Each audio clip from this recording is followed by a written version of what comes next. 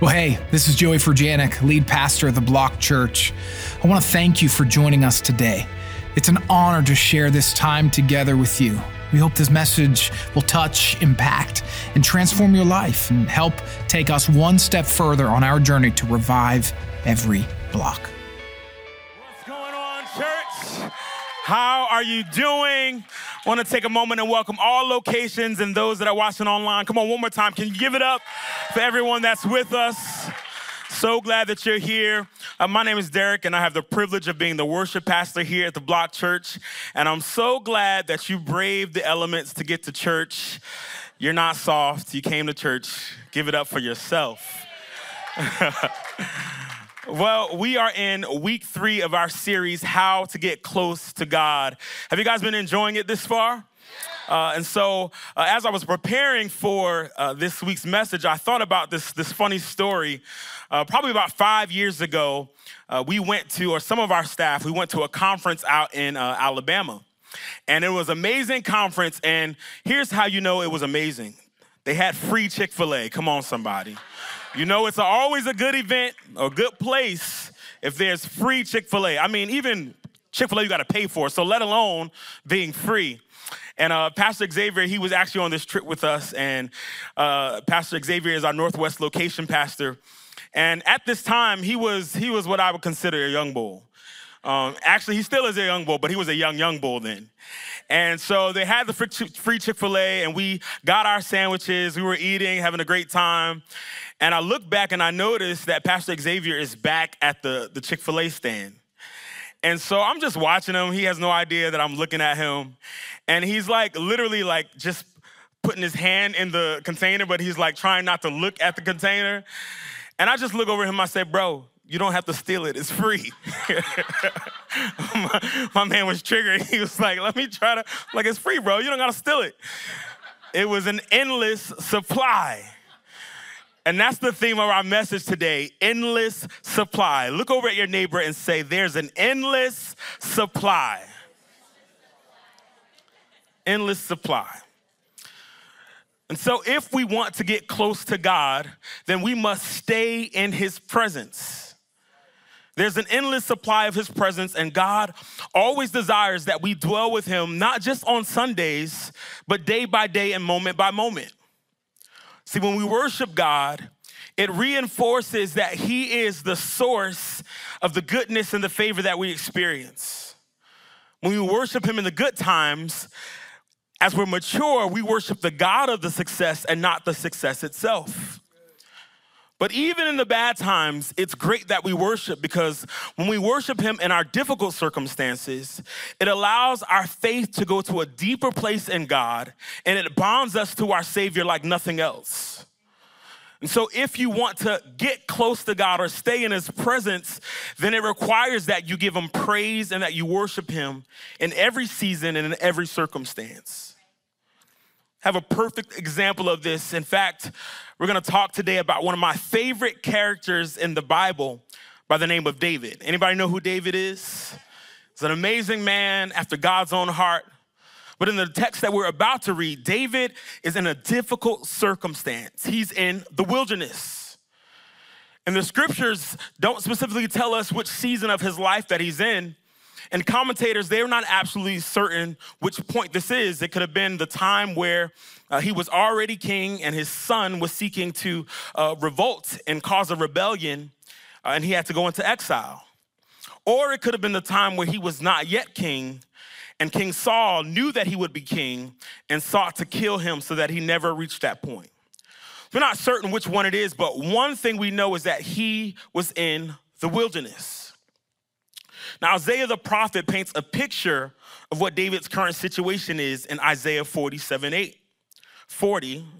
verses 7 through 8. He says, the grass withers and the flowers fade beneath the breath of the Lord. And so it is with people, the grass withers and the flowers fade, but the word of our God stands forever. Then David himself references this later in Psalm chapter 103, verses 15 through 17. David says, our days on earth are like grass. Like wildflowers, we bloom and die. The wind blows and we are gone as though we had never been here. But the love of the Lord remains forever with those who fear him. Why am I telling you this? Because both David and Isaiah had this remarkable understanding that life is fragile, it can be difficult, and ultimately it's short. We're like the grass, we fade. The prime of our lives are like the flowers, it ends. And our circumstances are sometimes like the wind, it's heavy hitting and sometimes unbearable. But thankfully, the word of the Lord, the creative breath of God, and the hope that we have in our Savior is unchangeable, unshakable, and unbreakable. You see, all of us, no matter what age you are, where you come from, we have an expiration date. The things in this earth are all at a limitation, but the presence of God and the things of God have no end. There's an endless supply. And it's interesting because when you think of wilderness, I'm sure your first thought is not endless supply. Actually, me personally, I don't want to think of the wilderness at all. I'm a city boy, so anything that involves like grass and trees and get me far away from it. But if you read scripture, you will find that God does amazing things in and through people while they're in the wilderness. So what does it teach us? That even though we don't always like the wilderness is sometimes necessary to cultivate the worship and the praise that God is seeking from us. There's multiple times in the Bible where God shows us, even in other examples, about why the wilderness is so important. Before we even get to David, let me give you a few examples. The Israelites, they went through the wilderness because God wanted to teach them how to trust him.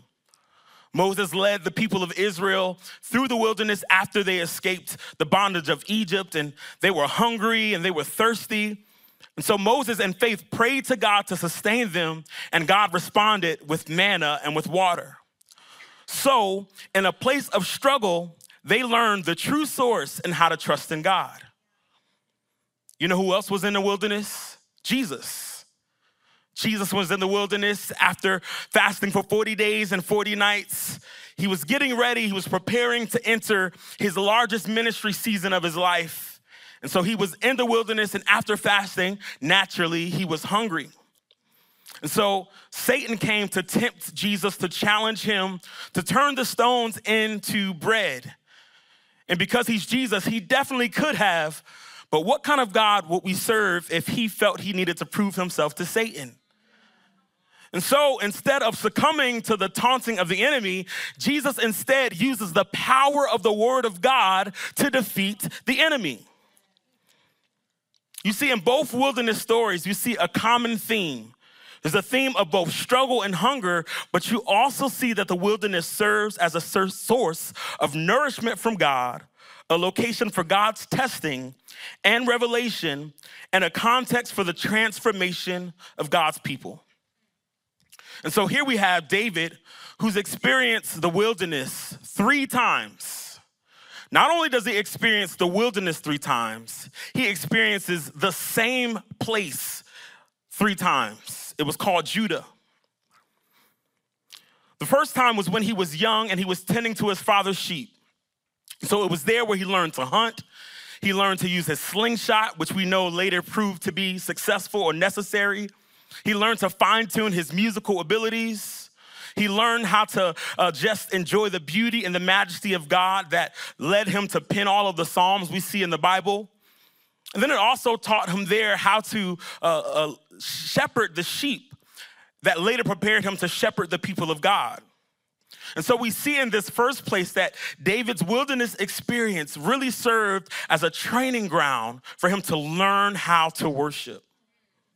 Then there was the second time that I already mentioned where he was being hunted by Saul before he was king. And so he finds himself in the wilderness hiding, but it was there that he learned honor, which is also worship. Then there was the final time that he was in the wilderness where his son was seeking to dethrone him, and he had to go to exile because they had incited a rebellion against him. So now he's in the wilderness facing probably the largest betrayal of his life. Can you imagine the father's thought when his own son is trying to take away the kingdom? But I can only imagine that as he's in that third wilderness experience, the praise and the worship and the character that he developed in the previous wilderness seasons helped him sustain probably the most painful season of his life. See, the wilderness teaches us something. And even amidst all of this, we get to the scripture and we see David's posture. In Psalm 63, verse 1, here's what he says. David says, "O God, you are my God. I earnestly search for you. My soul thirsts for you. My whole body longs for you in this parched and weary land where there is no water." So here's our first point. Worship. Worship draws us close to God because it moves our attention back to our source. See, remember that David is in the wilderness. And if you know anything about the wilderness, obviously he's in a circumstance that he doesn't desire. But David does not focus on his circumstance. In fact, if it was me and I was in this story, the chapter would have started off in a very different way. It would have definitely been in the King James Version for dramatic effect. I love the thou and thus. I feel like when you talk like that, it's more impressive to God. And so I would have been like, "Oh God, my God, I'm hot.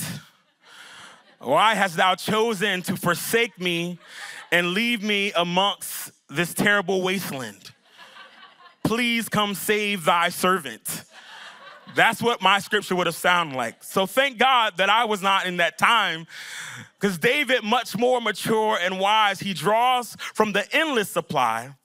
And instead of focusing on his surrounding or his current circumstance or maybe the feeling of discomfort, he chooses to focus his attention to the God that's more powerful than what he's experiencing.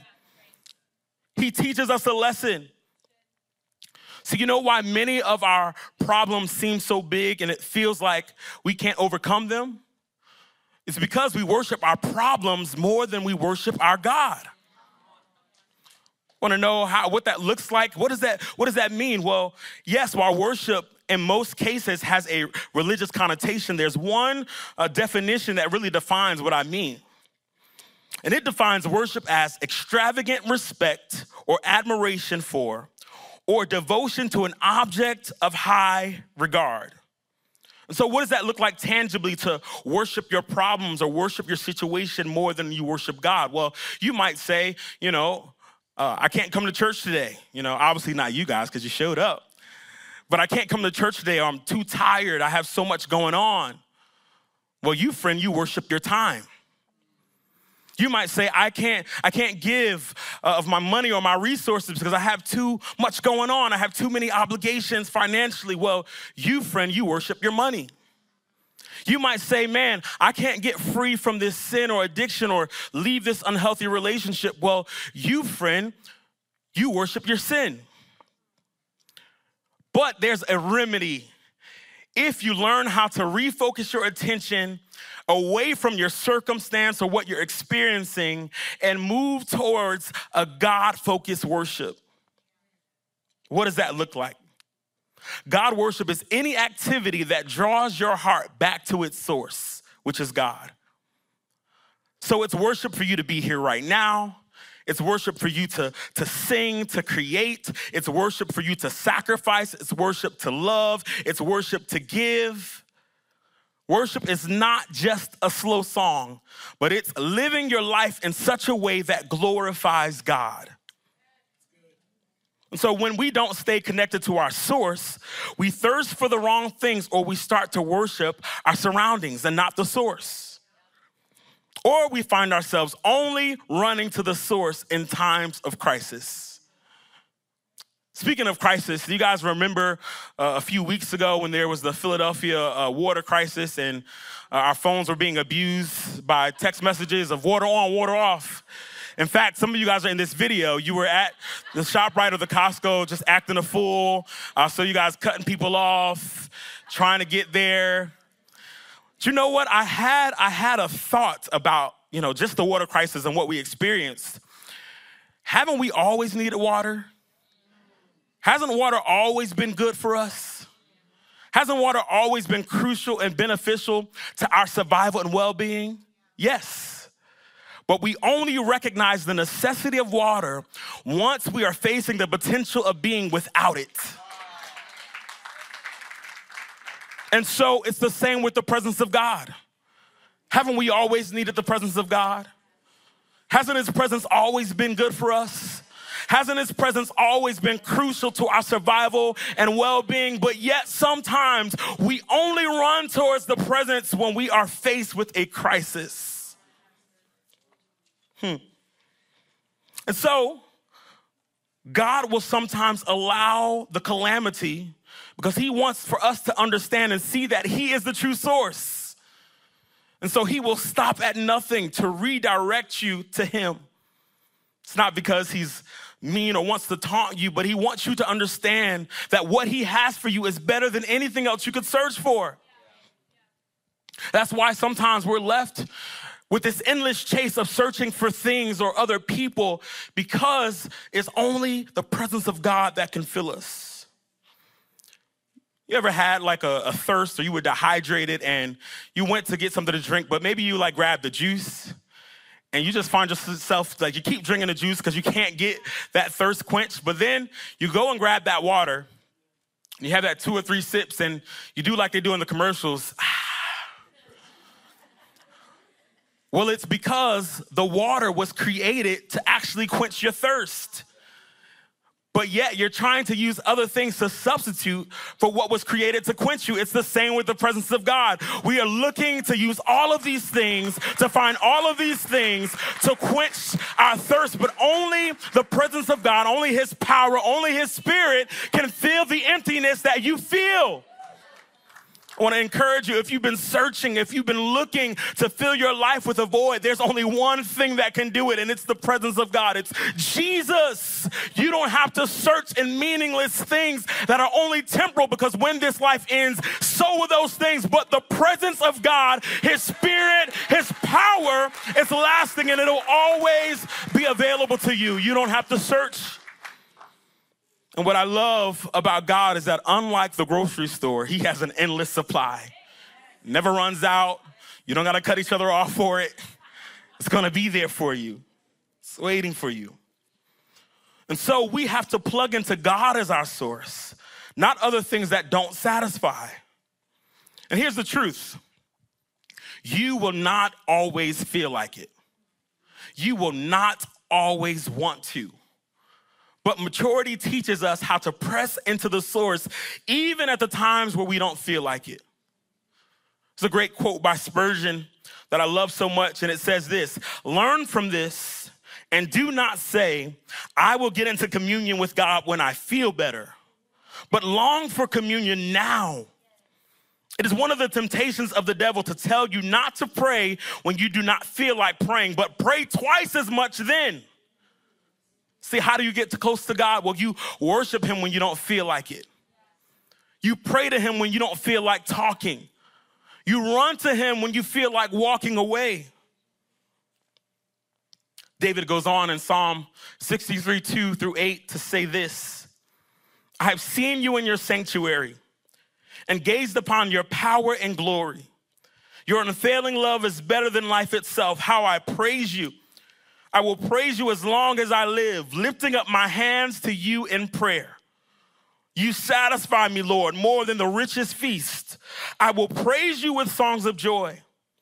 I lie awake thinking of you, meditating on you through the night, because you are my helper. I sing for joy in the shadow of your wings. I cling to you. Your strong right hand holds me securely." And what I love so much is that David has still not addressed his problems. He has still not addressed his circumstance.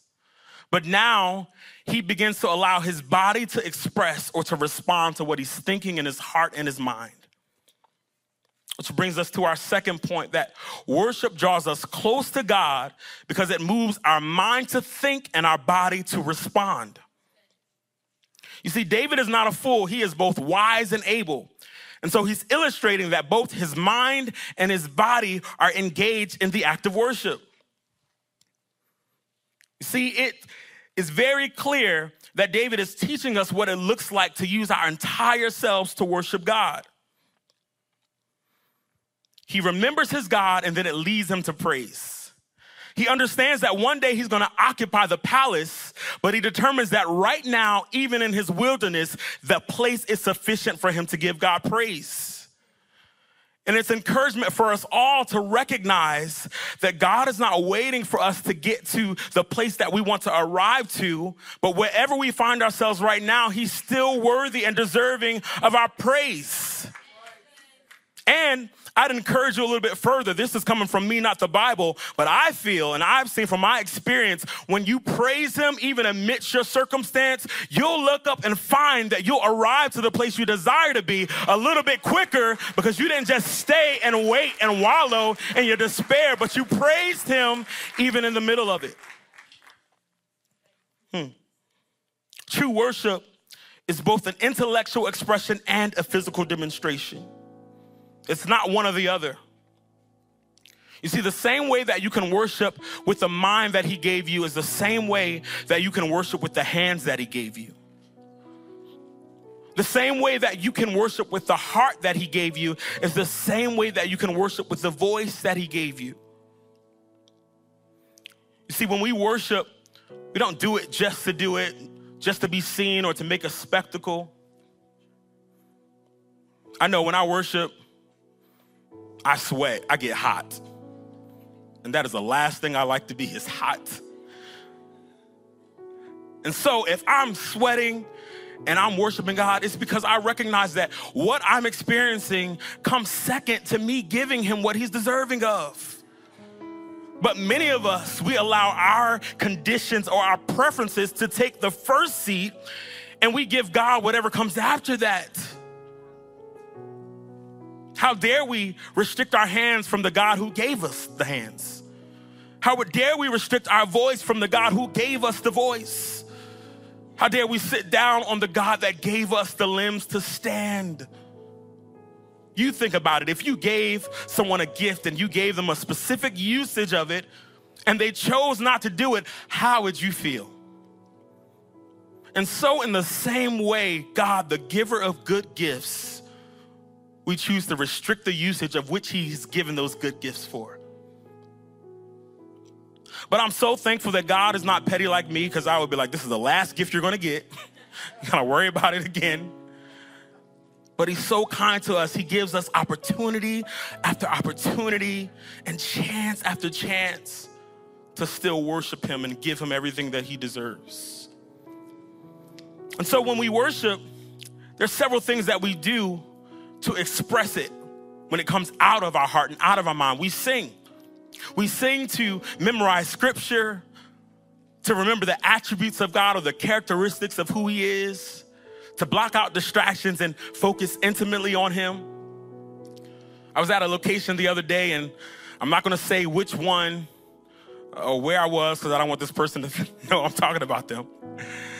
But I was standing next to him, and this man was singing so loud and so out of key. It was not Pastor Xavier. It was somebody else. Was singing to the top of his lungs. But I loved it so much because I knew that he was worshiping from a true experience from his God. See, that's the thing about worship. It's personal. It can only come from you based on what your experience is and what God has done in your life. It's not enough for the person next to you to lift their hands. You got to lift your hands based on what he's done for you. Not enough to hear what someone else sings. You have your own song based on what God has done for you. We say amen, or we talk back to the preacher, as I would say, to engage and to accept the word that we're hearing or to respond to what God is saying to us. We lift our hands as a sign of submission or surrender to God, or we clap them as a sign of honor and joy. We listen for an opportunity to think and reflect on who God is and what he's done.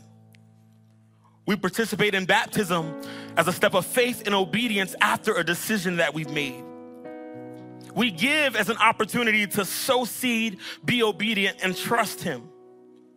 We pray to connect with God and to practice our spiritual gifts, and we use prayer to encourage others. And so, church, we shouldn't just go with the flow. We must be intentional about what we do and why we do it. And the beautiful thing is that with all of the things that I listed, you can do that anywhere and everywhere, and you should. Worship is not just restricted to this place, but you should worship in your car. You should worship in your home. You should worship at your workplace. You should worship everywhere. It's always a good time. And while this is important, it's bigger than being in a building, but it's about being the building that houses praise, that houses worship, that houses the presence of God. And we must worship and give God praise at all times and in all circumstances. You see, worship is not a specific place, it's a specific position. Spurgeon says this, and I love it. He says, we ought not to make our praises of God to depend upon our own personal and present reception of benefits. This would be mere selfishness. Even publicans and sinners have a good word for those whose hands are enriching them with gifts. Listen to this. It is the true believer only who will bless the Lord when he takes away his gifts and hides his face. Are you able to worship God even when it doesn't go your way? That's true maturity. Even when the situation doesn't pan the way that your heart desired, are you still able to worship him and trust and know that he's in control? David goes on to say in Psalm 63, 9 through 11, but those plotting to destroy me will come to ruin. They will go down into the depths of the earth. They will die by the sword and become the food of jackals. But the king will rejoice in God. All who swear to tell the truth will praise him, while liars will be silenced. Now, this is my favorite part, because notice this is the first time that we get a glimpse of what David is experiencing. This is the first time that we get a little peek into his problems. But notice, yes, he does acknowledge his problems, but in the same breath, he acknowledges his power, the power of his God over his circumstance. What does that teach us? It teaches us that we don't have to be fake. God knows that we experience life and that we have trials and that we have pain. But children of God, trust and know that in the same breath you mention your problem, the next breath should be you boasting in the power of your God, who is bigger than your problem, who is bigger than your mountain, who is bigger than your issue, who is bigger than your circumstance. Yes, I know your problem is real, but your God is even more real, and he is able to deliver you out of whatever problem you might be facing. There's nothing too hard for him. I know you see your mountain, but do you see your God? I know you see your issue, but do you see your God? I know you see what causes you pain, but do you see your God? Change your perspective. Change your viewpoint. Stop focusing so much on it and learn how to lift your hand and say, even in the midst of the storm, Lord, I learn to trust you. Because he's never given us a reason to think that he won't come through. Which brings us to our final point, that worship draws us close to God because it enhances our confidence in him. See, there's a reason why when we gather, when we come together, that when you leave this place, you're probably on a cloud. You feel like you can do anything. You know how you leave church and you feel like, man, I'm ready to fight, but in a good way. I can walk on water. Don't try that. You'll drown. But then Monday comes, and Monday starts to Monday. And then Tuesday starts to Tuesday. And Wednesday starts to Wednesday. I can go on and on. And by the time we get back to Sunday, we're depleted. And we go through these highs and lows and highs and lows. And I want you to know something. Just because you leave church does not mean you have to leave his presence. He never created us just to come in and have these fixes. That fix you feel is with you even when you depart from here. He is with you. You just have to access it. See, worship lifts our confidence to new heights as we spend time in God's presence. But I'm going to give you the cheat code. The cheat code is that you got to stay in his presence. It's not enough to just get there, but you have to maintain his presence. And how do you do that? Well, the scripture gives us great precedent on what it looks like to boast in the confidence and the power of our God over what we're currently experiencing. David says in Psalms 3:3, but you, O Lord, are a shield around me. You are my glory and the one who holds my head high. David said in Psalm 34:1, I will bless the Lord at all times, and his praises shall continually be in my mouth. David says in Psalm 37:25, I was young and now I'm old, but I've never seen the righteous forsaken, nor his seed begging bread. Peter says in 1 Peter 5:10, after you have suffered a little while, the God of all grace, who has called you to his eternal glory in Christ, he himself will restore, confirm, strengthen, and establish you. Paul says in Romans 8:37, and all things know that we are more than conquerors through him who loves us. David said in Psalms, if I ascend into the heavens, you are there. If I make my bed in hell, you are there. Children of God, he is always with you, and he's always worthy of your praise. If you want to know the right time to worship him, if you want to know the right time to give him praise, the answer is always, in every season, in and out of season, in the ups, in the downs, in the valleys, in the mountains. He's worthy of our praise. It's always the right time. See, many of us, we don't experience the true presence of God because we limit our personal experiences with him. And why we do that could be for a mirage of reasons. Maybe there's guilt, maybe there's shame. But for many of us, it could be because of pride reasons. Think to ourselves, well, if I lift my hands, like, what will people say? Is that weird? If I allow these tears that I'm feeling right now to fall, what will people say? Will I be embarrassed? Will they talk about me? But I want you to know that if you're sick or if you're in need of help, what will that pride do for you? Oh, but the presence of God, it will comfort you. It will hold you up. It will wipe away your tears. It will remind you that God loves you. And so I encourage you to lay down your pride and allow his presence to fill you. Some of us, we don't experience the true presence of God because we experience sadness or depression. But scripture tells us that in his presence, there is fullness of joy. And so could it be that you're sad because you have not gotten into his presence? Because in his presence, he's given us the remedy. There's joy there. You don't have to experience the sadness. Now, I remember some years ago when I was in grad school and I was really in a hard place, a difficult circumstance. It felt like a wilderness, if you will. I was living in a great place, and because I lost my job, I could no longer afford to live there and had to move in with my friends, which I was super grateful for.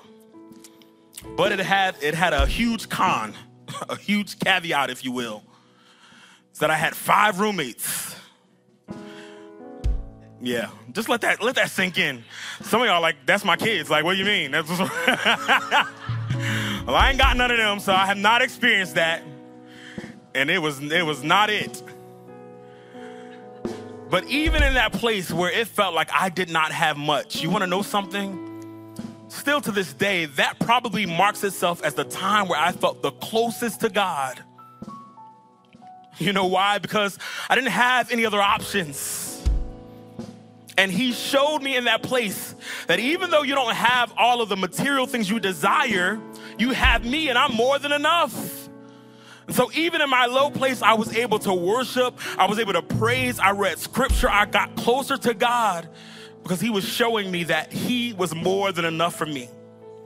And so now when I find myself in a place where I have the blessings of the Lord and I am a little bit more comfortable, guess what? It's great, but I don't boast in those things. I boast in the God who got me to that place.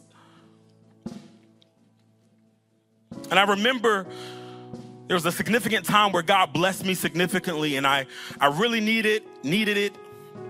I remember getting on a plane and I just began to like cry, like uncontrollably. I'm talking about like that Adele song, Cry. Like that was the kind of cry it was, the ugly cry. And I didn't care who was around or who was watching me. The flight attendant came and handed me some tissue. But I didn't care because in that moment, all that mattered was gratitude towards my Savior of what he had just done for me. And I wonder if we could ever all get to a place where we're not concerned about who's around us or what they will say, and truly allow our hearts and our minds and our body to engage in worship of a God who loves us. Church, I don't care what season you find yourself in.